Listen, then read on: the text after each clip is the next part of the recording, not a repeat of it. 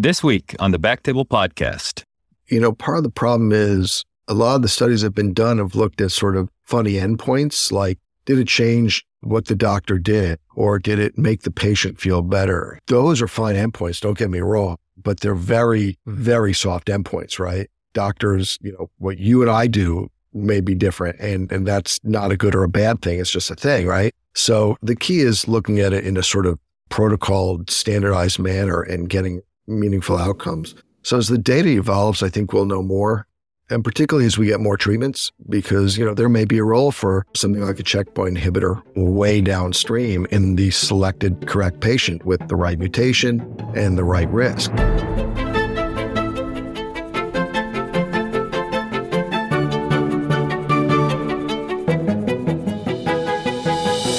Hello, everyone, and welcome back to the Backtable Podcast, your source for all things urology. You can find all previous episodes of our podcast on iTunes, Spotify, and at backtable.com. This is Aditya Bagrodia as your host this week, and I'm very excited to introduce our guest today, David Penson from Vanderbilt University, Department of Urology, where he is the chair and full professor. Welcome to the show, Dave. How are you doing today? I'm all right, Aditya. It's good to see you and hear you. Yeah, good to see you too. I've had the good fortune of getting to know Dave outside of training under him in a couple of different occasions as he's visited two institutions as a VP, and just love the insight, the way you approach things, and looking forward to picking your brain on the kind of role of surgery for high-risk prostate cancer. So let's just jump right into it, Dave.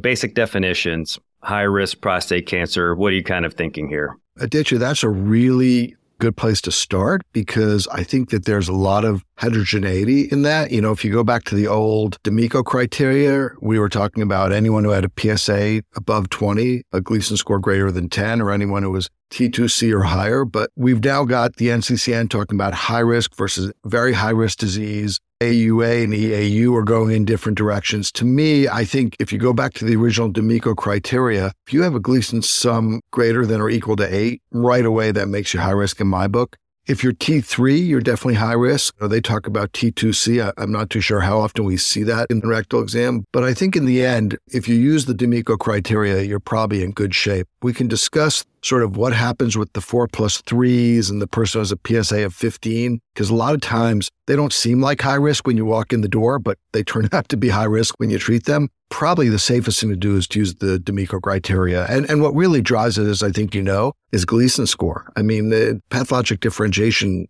to me is probably the strongest prognostic variable when you're talking about high-risk patients. Yeah, I can't say that I find any meaningful difference between high risk and very high risk. I mean, fortunately, T4 tumors are kind of the rule, not the exception, not the rule. With clinical staging, how do you incorporate MRIs? Does that kind of substitute clinical staging? I mean, I don't think my finger can get up to the SV in the bulk of the cases. The reality of it is I've started getting MRIs on the majority, not all, but the vast majority of patients who I operate on, because I do find it really helpful for surgical planning. It really isn't giving you a lot of information, as you said, about T3B disease. You see it, but you usually know it's going to be a bad actor beforehand. To me, the MRI is really helpful for distinguishing between sort of the T2 patient and the T3A patient, and also looking at the bladder neck, is there a median lobe? I do think you're right. It's sort of replacing DRE, but because not every patient gets it, and as much as you'd like to get it on every patient, in the US, payers aren't going to pay for it in every patient, unfortunately. So to me, I think you're right. It's starting to replace DRE, but it hasn't completely. I still think there's a role for DRE, even though, as you know, it's pretty darn rare that you feel something on rectal. And when you do, that's clearly a high-risk patient, because that's usually a bad actor.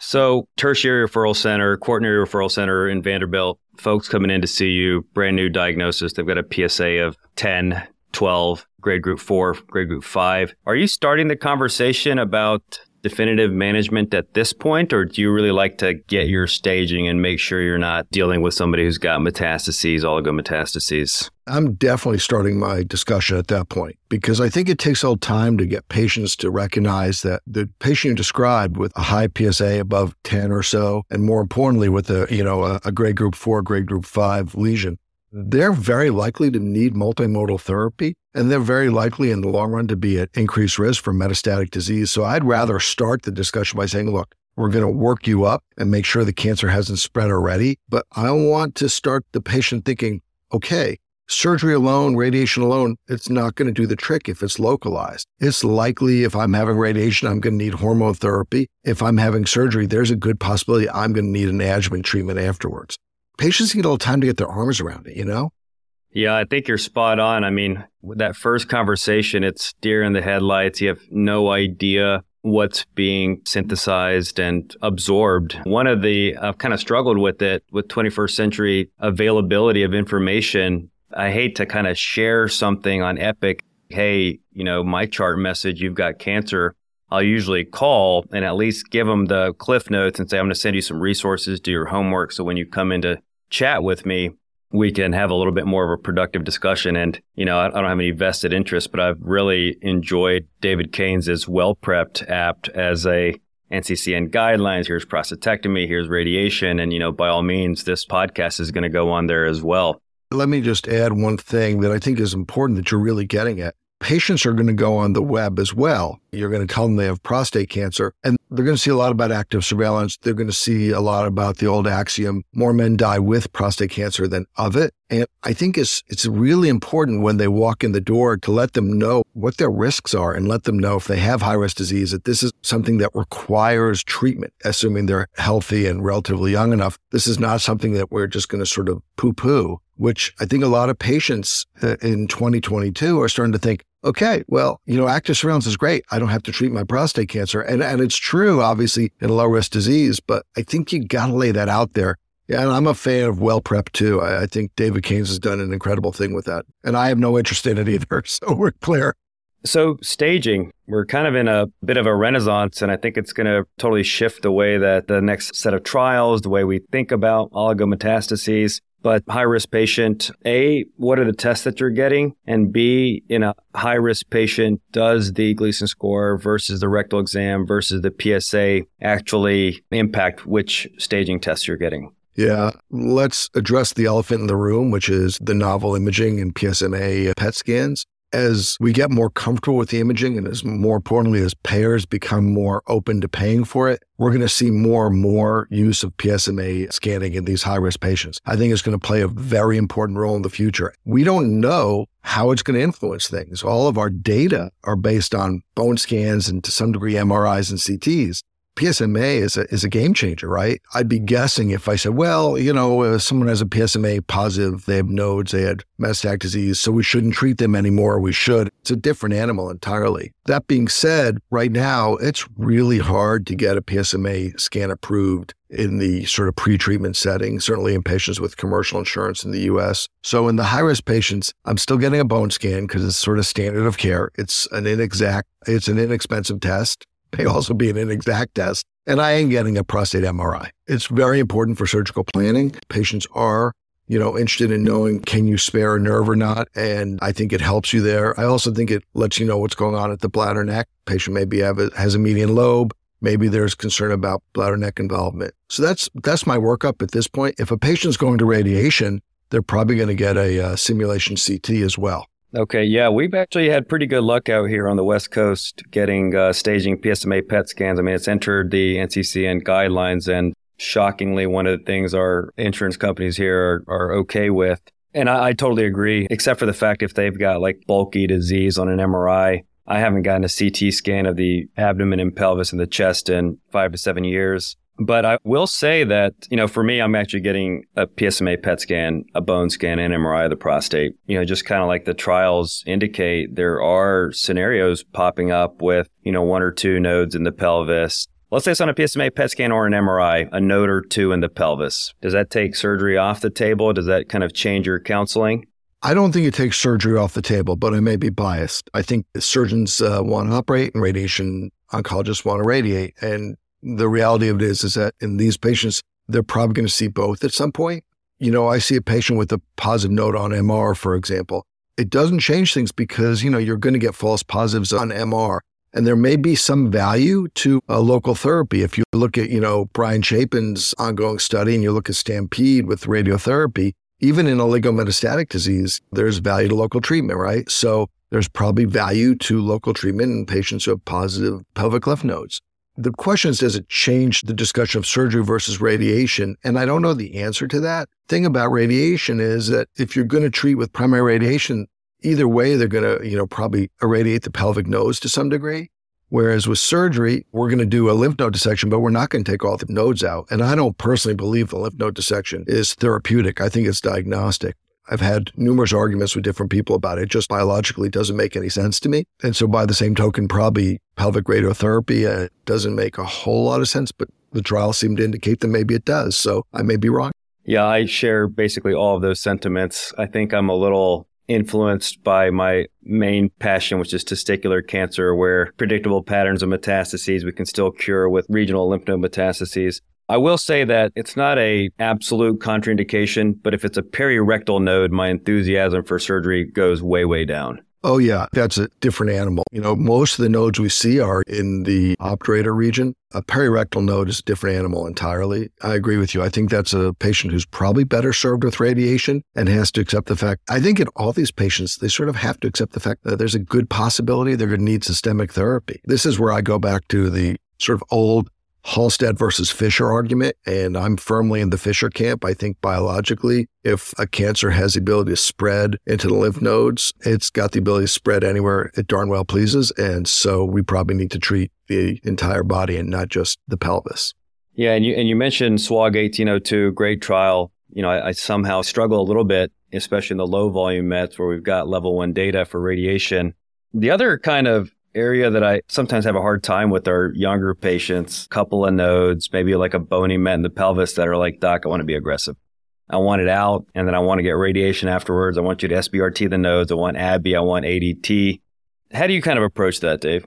I put myself in the patient's sort of seat. There's not a lot of evidence for doing that at DITCHA, right? And I've seen people, quote unquote, throw the kitchen sink at it. Mike Zalewski up in New York, who's a radiation oncologist who you know well, he's using every single hormonal therapy known to mankind when he radiates those patients. We're developing evidence there, but I kind of look at those patients and they're desperate, right? And they're terrified. They're in their early 50s and they have aggressive cancer. And if I was sitting where they were, accepting the fact that the evidence isn't there, I'm not opposed to it. And that's an argument in my mind for surgery up front, because surgery is probably going to be followed by radiation, which is probably going to be followed by systemic therapy. And I think those patients rightfully are grasping at straws. But I will acknowledge up front, I think it's important to acknowledge up front, we don't have good level 1 evidence. In fact, we don't have that much observational evidence below it to support what we're doing. It just sort of makes us feel better, I think, to some degree. It's tough. We have our biases. As I continue to age, it's not like if you were my dad. Now it's solid like if you were my brother or if you were me, this is what I would do. And it does kind of change the approach.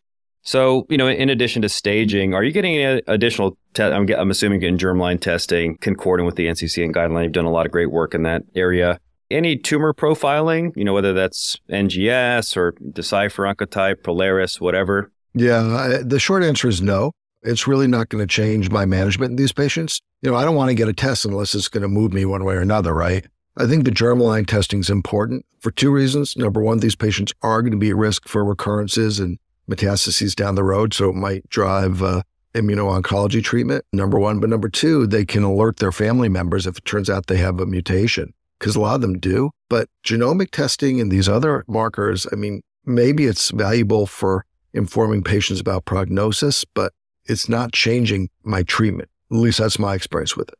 Yeah, I think in the high risk, we're not kind of there yet. I think there's some trials, that are being done and some data from previous trials that are being analyzed that may show a role. And we've actually got a trial here of neoadjuvant PARP inhibitors in high-risk patients. So if they've got a BRCA mutation, either germline or somatic, that's the next wave. But I would say that's pretty niche as it stands. How about, is there any role for neoadjuvant treatment in your armamentarium? Yeah, I knew you were going to go there just from the start of it, which I'm old enough to have been through the last cycle of neoadjuvant. And so it definitely biases me. And you're aware of studies from the 90s when I was a resident where patients were given GnRH agonists preoperatively. And we all got real excited because the positive margin rate plummeted and we thought we were doing these patients a favor. And 5 years later, the recurrence rates were the same. So it was a pathologic artifact. The argument now is, okay, well, we have these new agents, as you know, you were just talking about it, whether it's novel hormonal agents, whether it's, PARP inhibitors, and maybe they'll change things in the neoadjuvant setting. And my feeling is biologically, I could see it, but we have to study it. So we'll do it, but I only want to do it on trial at this point. It's not standard of care yet. My gut feeling, honestly, Aditya, because I was there last time, is that it's going to turn out to be, it's not going to make a difference, but I would be more than happy to be wrong about that. And I probably will be wrong about that because I'm a natural skeptic. And these drugs are really something different and new, particularly the PARP inhibitors. Yeah, so we have Proteus open, which is a trial of neoadjuvant apalutamide, and it's 6 months induction. And I've got to say, I've had a real hard time enrolling patients. They're just not into it. Many of the times, especially if they're considering surgery, one of the big appealing draws is getting to avoid any type of hormonal manipulator.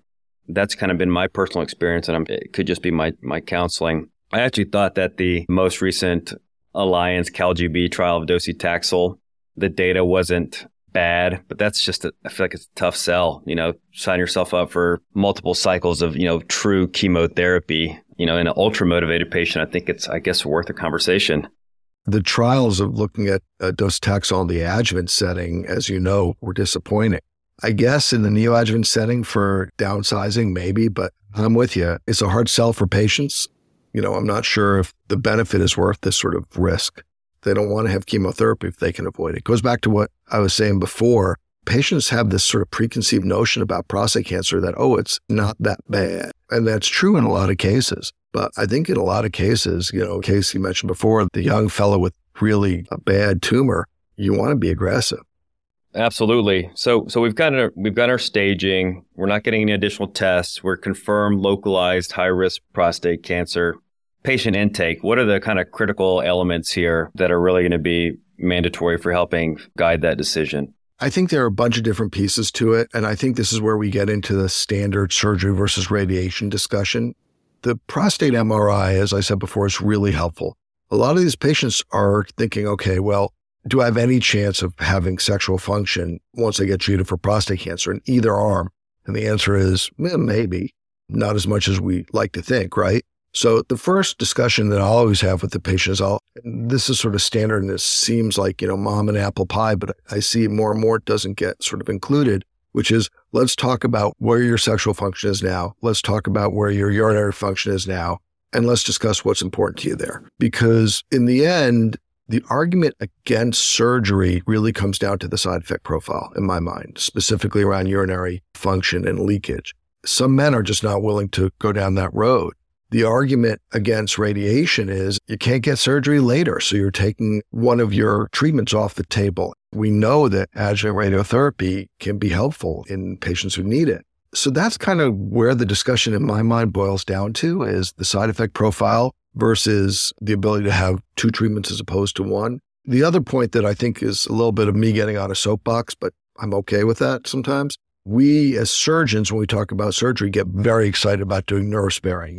It's sort of like a little bit of a badge of honor. I think a lot of times in these high-risk patients, it's of limited value. And we may be hurting the patient because I don't want to do a neurosparing operation that's cancer sparing. It's really important to know the patient's sexual function at baseline, because if they're impotent to baseline or have really poor sexual function, what are you doing sparing a nerve? Probably not going to help the patient. The other point is with the MRI, if you see clear extracapsular extension on the right side, for example, whatever side it is, sparing a nerve and running the risk of positive margins is not what you want. And so I think that's another key point. But when I start counseling patients, it really is a matter of side effects versus the ability to have a second therapy. Those are excellent points. And you've also done a lot of pioneering work, kind of comparative patient-reported outcomes. And I think one of the things that we kind of gloss over on the urology side is actually impact on bowel function. Can you talk a little bit about that and maybe just a bit about what your kind of preferred standardized PRO intake is? Yeah, two separate questions. All of our patients fill out the EPIC questionnaire. We've incorporated into our clinical practice. Dan Barocas has sort of been the leader in that at Vanderbilt, and we have a lot of data on our patients, and it's really useful on a lot of levels. I would encourage folks, particularly if you're in a large group, whether it's academic or community practice, to incorporate that into their routine prostate cancer care. Because you can actually do quality control, see which patients are doing well, and you do get some insight. The comment about bowel function is really interesting because as surgeons, we've always been very much and don't forget, radiation's tough on your bowel function. And yet now when we look at our recent data from our CSER study, which is a much more modern cohort than the stuff we've done previously, these are big cohorts, population-based studies. The changes that have been made in radiation therapy have minimized bowel dysfunction. I'm not saying it doesn't happen because it does, but it's not what it was 20 years ago. The last piece is the SpaceOAR, the hydrogel that people are putting between the prostate and the rectum that's minimizing the impact on bowel dysfunction. So I think it's something you have to discuss, Aditya, but it's not quite the game changer that it was 20 years ago. The thing that doesn't get discussed with radiotherapy, which needs to be discussed, particularly in the brachy-boost patients, is the effect of treatment on urinary function vis-a-vis irritative symptoms. These patients have significant irritative symptoms. I think that's something that you got to be upfront about. It's one of the reasons why I'm not a fan of brachy-boost in any patients, but certainly, it's mostly indicated in high-risk patients. I just think that any additional cancer benefit you get is accompanied with some real downsides to quality of life. So this is an important point as you start to talk about radiation. There are a couple of pieces you have to discuss. That's one of them. The other thing you have to discuss is hormonal therapy, because high-risk patients should be getting, 2 years or so of ADT as adjuvant therapy. And patients, that is a big quality of life hit. We've seen that again and again in all the studies. And I think that's an argument to some degree towards surgery. The problem is these patients may see hormonal therapy no matter what. And so they have to be aware of that. Okay, a lot to kind of unpack there. Well, you're sitting there, there's no glaring contraindications, no extensive, past medical history where they're not going to be an anesthetic candidate. I mean, personally, these days, I feel like other than some kind of ultra egregious past surgical history, hernia repairs, redo hernia repairs, multi-quadrant surgery, usually you can get in and, kind of get the job done. But what are, kind of relative or absolute contraindications for surgery for you? It's so funny because you made a comment about these days, this is evolving. It's actually one of the real benefits of the robot. As someone who was originally a robot cynic, it's allowed us to be more aggressive in who we operate on. The real contraindication to surgery, any sort of, rectal involvement, whether it's a node or whether it looks like there's actually involvement of the rectum, we're not going there. Extensive bladder neck involvement, where I'm worried I'm going to end up finding ureteral orifice, I'm not going there either. And obviously, you can't get in the pelvis, but beyond that, it's the usual surgical indications. If someone has severe heart disease, can't tolerate an anesthetic. I live in Tennessee. My patients tend to be very large. I've had about once or twice a year, I have a patient who will put into Trendelenburg in the operating room asleep, and we'll have to abort the case because their pressures just get too high and we can't aerate. So that's another thing to consider in my practice. High volume nodal disease, I probably would steer the other way too, to some degree. But to be perfectly honest with you, I don't want to say we'll operate on anyone these days because that is absolutely not true. But the indication for surgery is loosened. We've loosened it up a lot. Yeah. I was really fortunate at my previous institution, UT Southwestern, to have a really world-class radiology team, and absolutely here as well. And we're bringing some of those ideas. But on the standardized MRI report, it would state, tumor within 2 millimeters of the apex at the expected location of the urethrovesical anastomosis. And similarly, tumor within 2 to 5 millimeters of the bladder neck. And there were cases when this verbiage was in there, when you went back and looked, I kind of was like, there's no way I'm going to be able to get a negative margin apically. Whether radiation's better in that context or not, who knows? But it would give me some pause. And ultimately, what I ended up doing is telling the patients, like, listen, I'm going to take a little bit more of the urethra. The continence recovery road may be a little bit longer. We'll get you there, but it may be a little bit longer. In patients that don't have a tumor at the base, I like bladder neck sparing. But if they've got, bladder invasion, like you mentioned, to me, that's one where if it's equivocal, I might scope them. If it's unequivocal, I'm not really interested in, doing some partial cystectomy, reimplant scenario. Sounds like a lot. I mean, I have to say, there are patients where I'm in the operating room and I'm at the apex in particular, but even at the bladder neck where we didn't see it on MRI and I feel like I'm leaving cancer behind. And I guess I'm okay with that because, again, we've got radiation to follow and these patients are high risk enough. It's not a bad thing to say, okay, I did my surgery. I got 99% of the tumor out. Now I'm going to put in radiation and maybe we'll avoid hormonal therapy in this fellow and maybe we'll actually get, a durable long-term remission. But the comment you made about the partial cystectomy, there's nothing worse than, as you know, there's nothing worse than being in an operating room and going, how far am I away from the ureteral orifice? Am I going to inadvertently put my anastomotic suture through that? Those are the patients where I look and go, maybe we're better served going in a different direction just because I don't want to hurt them with my operation.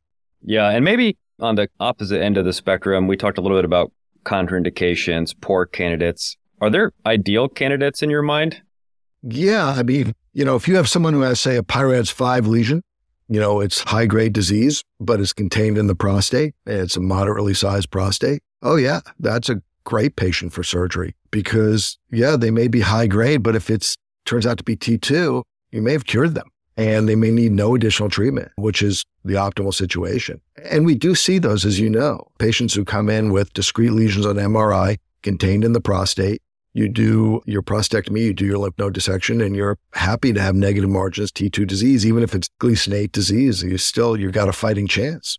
Really, when I reflected on it after the great talks you gave on kind of the impact of surgery, my ideal patient has kind of evolved into somebody that's actually impotent, healthy, and has some, legit cancer. Because I don't know how you feel about this. When I counsel patients and I kind of go through my talk, I'll talk about the process of continence recovery. And I'll say literally, off the record, in 6 months, you should be dry.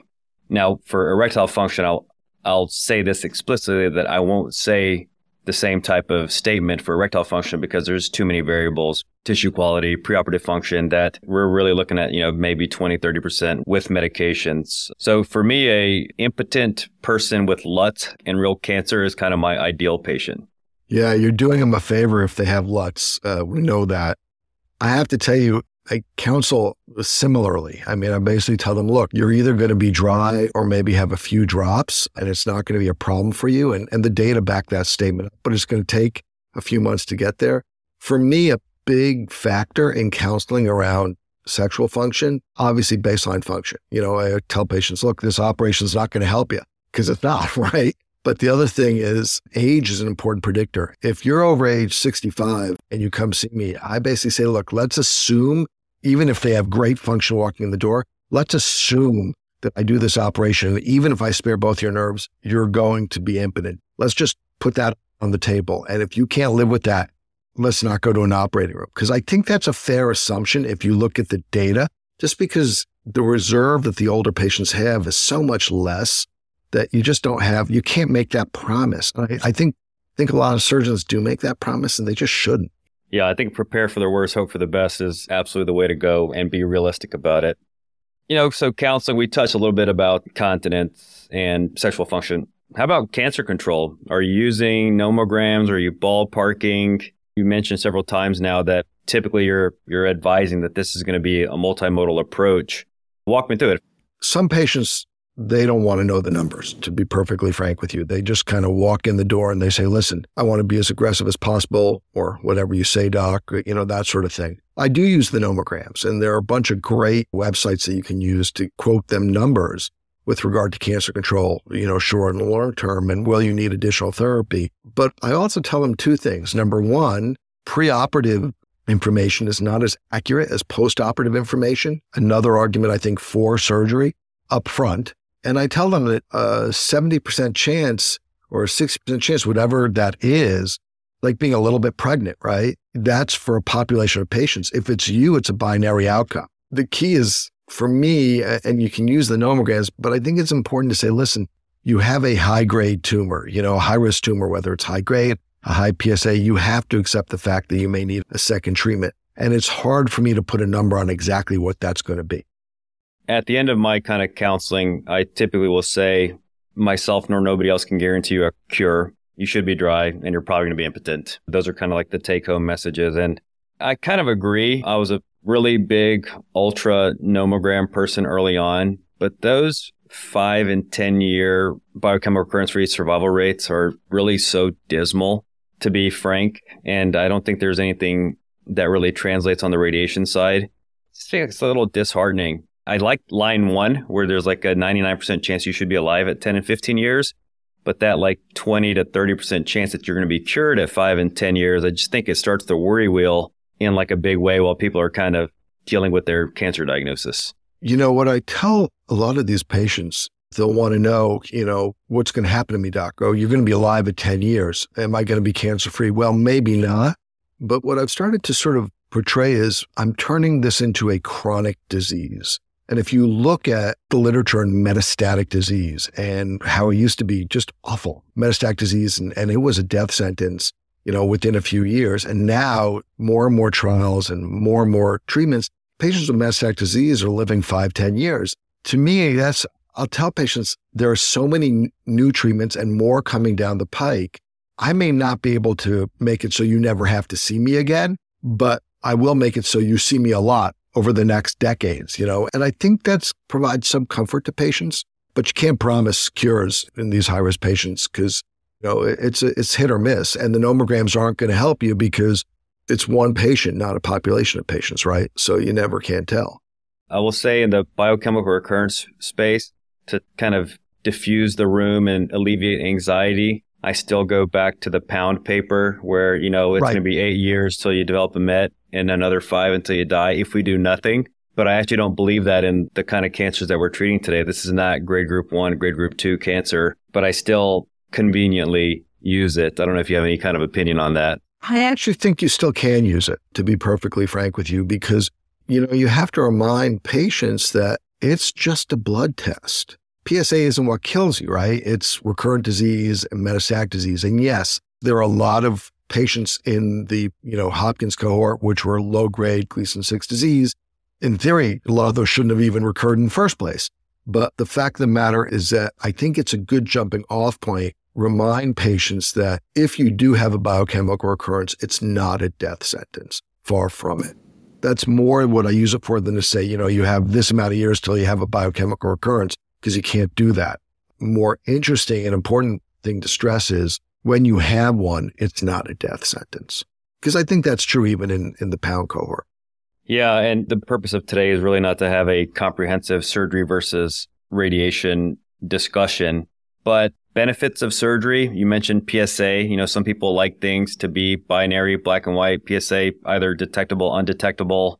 What are your kind of surgical benefits when you think about it honestly in your own mind? Yeah, Aditya, I got to say this sort of surgery, radiation, quote unquote, war that's gone on forever in prostate cancer is pointless. In the end, both modalities are effective in controlling and treating cancer. And sometimes the combination of the two is better than either one alone. And the addition of medical therapies, we've made a lot of changes and made a lot of improvements.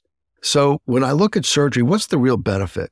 Basically, number one, you're leaving yourself an additional adjuvant therapy and radiation, which is, sort of a low risk intervention, having adjuvant radiotherapy, whereas adjuvant surgery, as we both know, is not a low risk intervention. So that's one piece I think is very important for patients. The other thing that I think is important for patients, the argument for surgery, I should say, is you're getting more accurate diagnostic information. And I actually think there's some value to that. You could argue that there's a third benefit to surgery, that you may avoid the side effects of hormonal therapy, but I don't think you can make that promise because a lot of the patients who have high-risk disease or have surgery end up seeing hormones at some point anyway. So it really just boils down to those 2 points. You have an additional adjuvant therapy and you have better diagnostic information. And those shouldn't be minimized, either of them, because I think both have real value.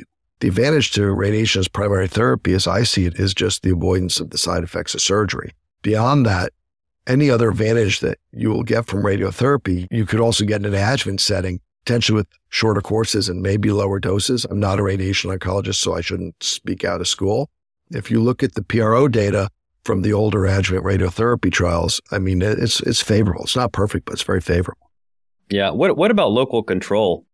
You think that kind of local failure-free recurrence, I mean, that's a bad situation when someone's got a nasty cancer and they recur and they're bleeding and hydro and all that misery. Do you think there's any benefit, or is that kind of not real? I think you're playing to the surgeon in me now. It's a reasonable argument. And certainly having trained with a lot of, sort of the quote unquote giants in the field in this life, Don Skinner never had a kind word to say about radiation therapy for that very reason. Okay, what about hemorrhagic cystitis? What about bilateral hydronephrosis? What about urinary retention? And there may be something to it, but the evidence isn't there to support it. At least I don't think it is. It's just what we like to think as surgeons. And one could argue radiation does provide some local control as well. So in my heart of hearts, I want to believe that, right? And certainly was trained to believe that. I wouldn't, bet my life on it. Let's put it that way. My understanding is we don't really have enough literature to say that intraductal is radioresistant, or if you have some small neuroendocrine component, but does that play into it at all for you? Not really. Again, we don't have real hard data. These neuroendocrine tumors, when I see those patients, I basically tell them up front, this is going to be a hard one to fix, whether it's surgery, whether it's radiation. You're going to meet my friends in medical oncology at some point in all likelihood. It's interesting because the intraductal variant, they're just bad actors. And the same with cribiform. Like every once in a blue moon, I'll see a patient getting away from high risk into sort of intermediate and low risk, who is, say, a 3+4. But that 4, the pathologist says there's a little bit of cribiform there. And to me, that's a contraindication to even talking about active surveillance. Those guys, they just act badly. You get unpleasant surprises with those variants. When you do surgery, you find out it's much worse than advertised. Yeah. It'll be interesting and great to see the results of the SPCG trial. Leave it up to our colleagues in Scandinavia every time to be like, a light year ahead of everybody else to look at surgery versus surgery with adjuvant radiation versus radiation alone. And of course, there's going to be all the naysayers. The staging's different, stage migration, PSMA PET scans, MRIs, blah, blah, blah. But at least there'll be a bit of data to help inform that question. It's a great study. And you're right. You got to give it to the Europeans. Don't forget the UK as well for the work they've done. It's a shame that we in the US can't sort of recapitulate what the Europeans are able to do. So, actually, I think probably surgery, it's fairly straightforward in this scenario. You've kind of alluded to it multiple times, extend the lymph node dissection, use your MRI to guide nerve sparing, use your preoperative function to guide nerve sparing, preoperative pelvic floor physical therapy. But let's maybe talk about when the path comes back. You've decided for surgery. First things first, are there any patients these days that you're advising for true adjuvant PSA undetectable radiotherapy? Yes. But there are very few. And I actually heard someone make an argument that we should be doing more because radiation techniques have changed and the old ones may not be as applicable. But the fact of the matter is the data are the data, right? And it's clear that early salvage in a patient who is going to have good follow-up is the same as adjuvant in the majority of patients. You talk about testicular cancer. There are patients you don't do surveillance on because they're not going to follow up. A patient's not going to follow up. Maybe that's a better patient for adjuvant radiotherapy. But that's pretty rare in prostate cancer. Patients tend to be older, have Medicare insurance. The patients who I will radiate, even in the setting of a negative PSA, are patients who have clear bladder neck involvement. Getting back to local control, I grossly feel like I left disease behind or on path. There's a lot of disease at the bladder neck, or patients who just have, widely positive surgical margins. If you look at the older trials and you stratify them and look at the subgroups, those are the patients who probably are going to get the most benefit. Those are the patients I'll talk to. It's the ones who have, significant positive margins, high volume positive margins or bladder neck involvement. Yeah, I agree with that. And I do have a conversation with younger patients, lymph node positive, not a crazy lymph node density, maybe 1 out of 24 lymph nodes that want to be aggressive. And then it's literally a conversation about, do you want to do this with radiation, ADT, and ABI? Are we going to go for broke here? I was thinking patients with negative lymph nodes. Positive lymph nodes, that's a whole other discussion. And you're right. I don't know what to do with those patients. Those may be patients who get value from radiation, as you described, this sort of triple threat with ABI and standard ADT and radiotherapy, as opposed to, the old Messing study where you just give them hormones forever and ever, amen, which is no one's idea of a good time. A lot of those patients, I'll sort of, and this is not evidence-based, talk about intermittent therapy just to sort of give them a break. I don't know what to do with PN1 patients. It's a real challenging group of patients, and we're seeing more and more of them. Ironically, it's either, for me, one or the other. Either we just watch you and nothing adjuvant, or we bring it all, radiation, ADT, ABI. I'm sure similarly for the folks that you're worried about, multifocal positive margins, bladder neck invasion, all that, as they're kind of continuing to convalesce, that 6-8 week PSA will oftentimes just kind of start giving you a signal for what's coming. And I'll typically try to have those folks get in to see the pelvic floor physical therapist pretty early. So rising PSA, persistently positive PSA, when are you sending them over to see your colleagues in radiation oncology? If someone was negative, had an undetectable PSA, and now they have a detectable PSA, 0.11, 0.12, I'm sending them over at least to talk to them. Usually what we're doing is someone's at 0.12, we're not saying, okay, we're going to radiate you, and they were undetectable before. We're not radiating right there, but what we're doing is we're following them up, a month or two later to see what the PSA velocity is, to see if it's real. Obviously, if they're sitting at 0.11, maybe you're not going to radiate them. The literature are really clear in my mind, both from the new adjuvant studies and also from some of the modeling from the older cohorts.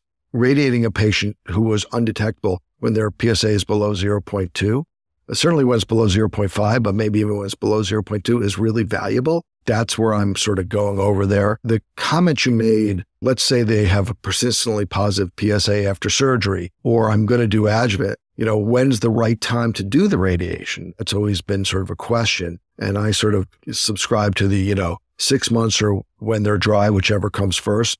A lot of patients will look at me and go, I don't want to wait 6 months, doc, if you think I need it.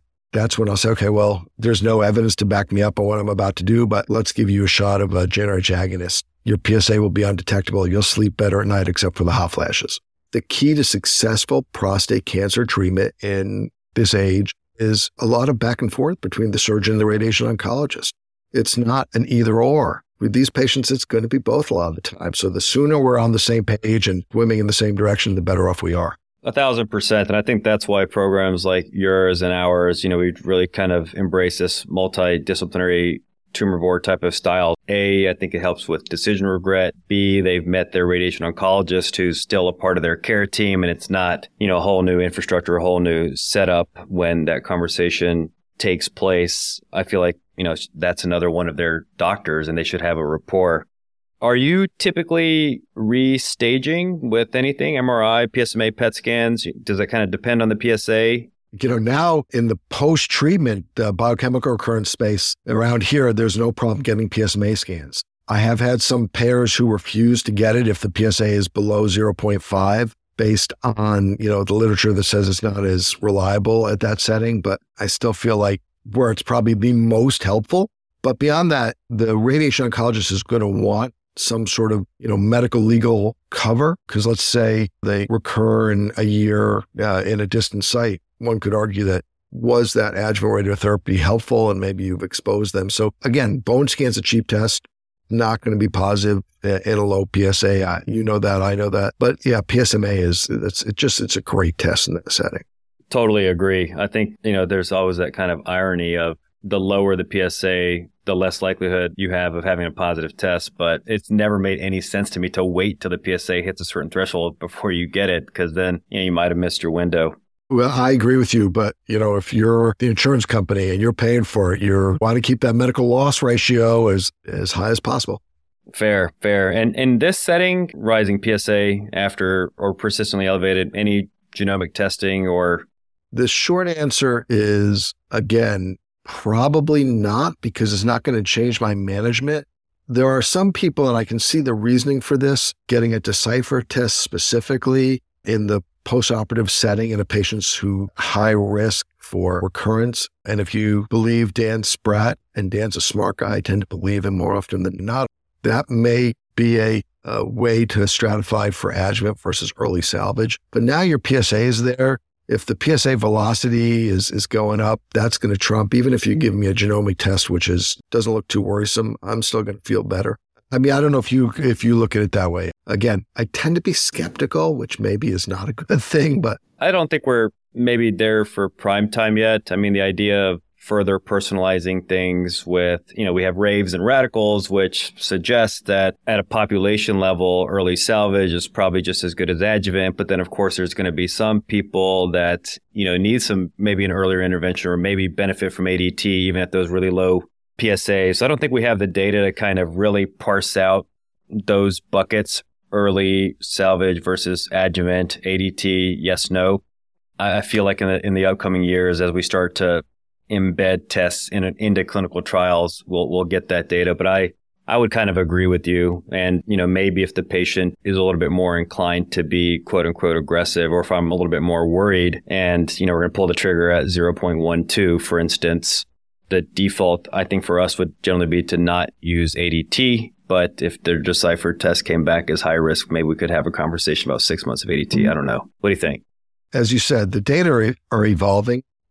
Part of the problem is a lot of the studies that have been done have looked at sort of funny endpoints, like did it change what the doctor did, or did it make the patient feel better? Those are fine endpoints, don't get me wrong, but they're very, very soft endpoints, right? Doctors, what you and I do may be different, and that's not a good or a bad thing. It's just a thing, right? So the key is looking at it in a sort of protocol, standardized manner and getting meaningful outcomes. So as the data evolves, I think we'll know more, and particularly as we get more treatments, because, there may be a role for something like a checkpoint inhibitor way downstream in the selected correct patient with the right mutation and the right risk. Hopefully when I get prostate cancer, we'll be there, so. And final question, ultrasensitive PSAs. No. Yeah, Does that answer your question? 1,000%. And that's why I'm smiling. I know this is a podcast, but to me, they just muddy the waters. They cause anxiety. I mean, if you're close at the apex or close at the bladder neck and you've got like a cell of benign prostate tissue, now everybody's freaking out and I'm not into it. Some of the studies for ultrasensitive PSA came from UCLA where I trained. So I do sort of still bleed blue and gold somewhere. But you heard my response. I mean, you're absolutely right. I have so many patients who come in, oh, my PSA is, 0.07. You got to treat me now. And my response is, yeah, let's wait until we get to a reasonable level. Because treating when that ultrasensitive PSA is super early versus treating when it's detectable towards a standard PSA, I'm not aware of anything that says that you're better off treating earlier on. And it drives patients insane. Yeah. Dave, I've certainly learned a wealth of information, plenty of things to kind of work into my own counseling and practice. Always appreciate your thoughtful, insightful approach to prostate cancer. Any parting thoughts for the listenership before we wrap it up? Here's the thing. I'll end where I started. High-risk prostate cancer, you got to take it seriously. I think there still is a general feeling, certainly in the lay community, but also amongst the medical community, perhaps in non-prostate cancer clinicians, that no one dies of prostate cancer. This is the strain of prostate cancer that can kill people. And so you just got to be very serious and aggressive in treating it in the majority of patients. That'd be what I'd leave you with. All right. Well, thanks again, Dave. Have a good time out there. Enjoy the Titans' victory over the Broncos that we just pulled out from the skin of our teeth. And until next time.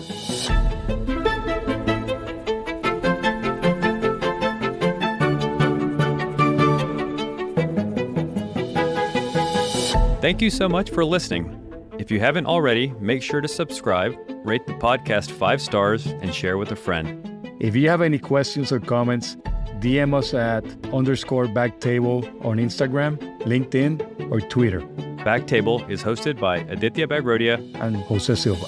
Our audio team lead is Kieran Gannon, with support from Caleb Hodson, Josh McWhirter, and Ness Smith-Savadoff. Design and digital marketing led by Brian Schmitz, with support from Ishad Sangwan and Vedavi Patwardhan. Social media and PR by Chi Ding. Thanks again for listening, and see you next week.